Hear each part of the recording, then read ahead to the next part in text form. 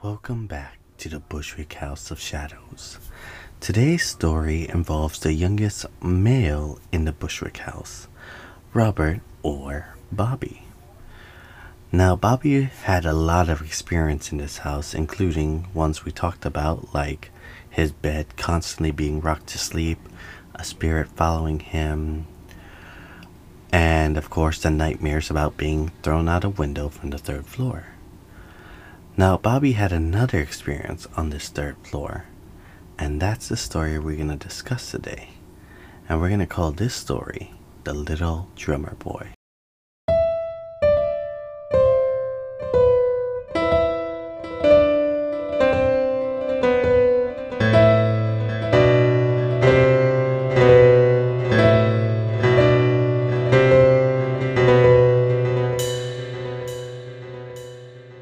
Our story begins when the third floor construction is over. At this point, the music room was taken down and everything was converted back into a comfortable living apartment because the grandparents were going to come live in this Bushwick home.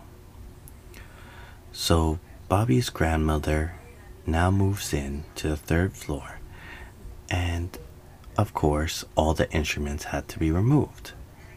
Except one. They kept one big conga, which is just a single large drum, and they kept that on the third floor. Now, maybe it was just too big, or maybe they just didn't think it was pretty enough to put downstairs, but they kept it on the third floor. And strange as it may be, Bobby decides one day that this is the instrument he wants to go and play. No one's home at the moment, and Bobby decides this is the best time to play this drum because no one's gonna bother him. So he makes his way upstairs and he sees his grandmother's door open. This is very weird because the grandmother makes it a habit to always lock the door behind her. She doesn't want anyone in her room. And if anyone does come in her room, you better believe there was going to be hell to pay. So, when Bobby sees this door open, he knows he has to make sure it's closed because he's not going to take the blame for this door being open. Bobby walks towards the door like nothing's wrong. I'm just going to close this door and everything should be back to normal. Not thinking about all the experience he had on the third floor before, nothing was going through his mind. It just seemed like a normal coincidence that this door was open. So he closes the door, thinking not much of it, and returns to the drums. Bobby now starts playing the drums. And just like that, he turns and he sees his grandmother's door is open again. Now he's starting to feel different. He could have swore he closed that door. But once again, he's like, maybe he didn't pull hard enough. Okay. So he walks towards the door, not wanting to lock it in case his grandma didn't have a key. So he just pulls it really tight and makes sure that it's closed for good now.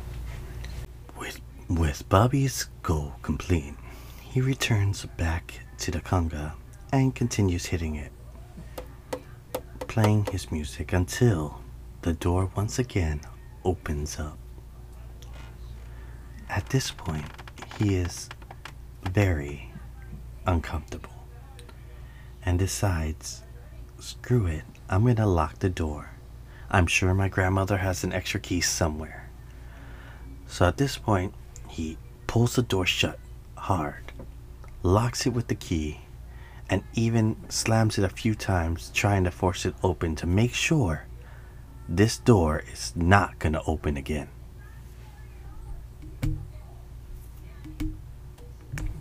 He now returns to the drum, feeling more secure that there's no possibility that something's going to go wrong here.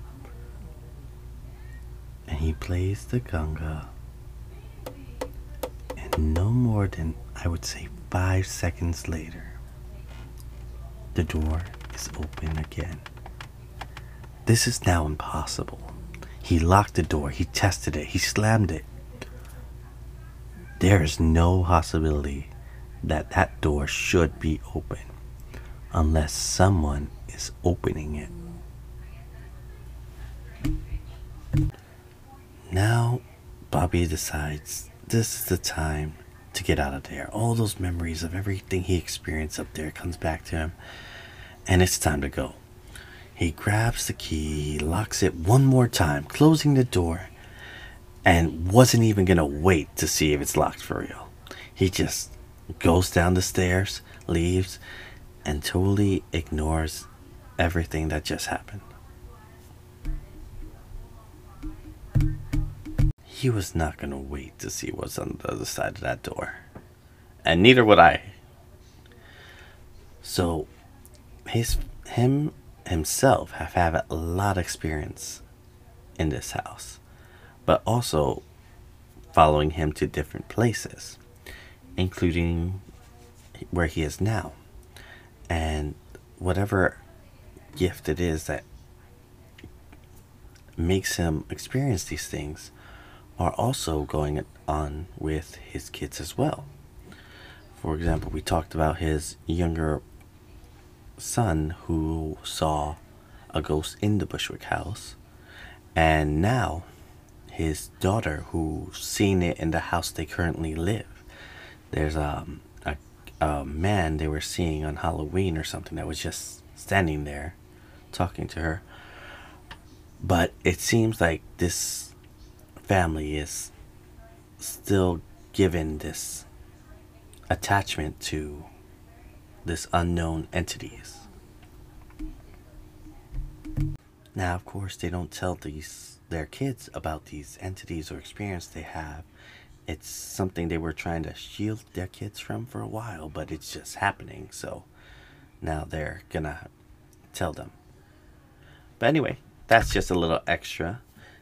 Thank you so much for listening. I will be back with another story from the Bushwick House of Shadows. Thank you so much for listening.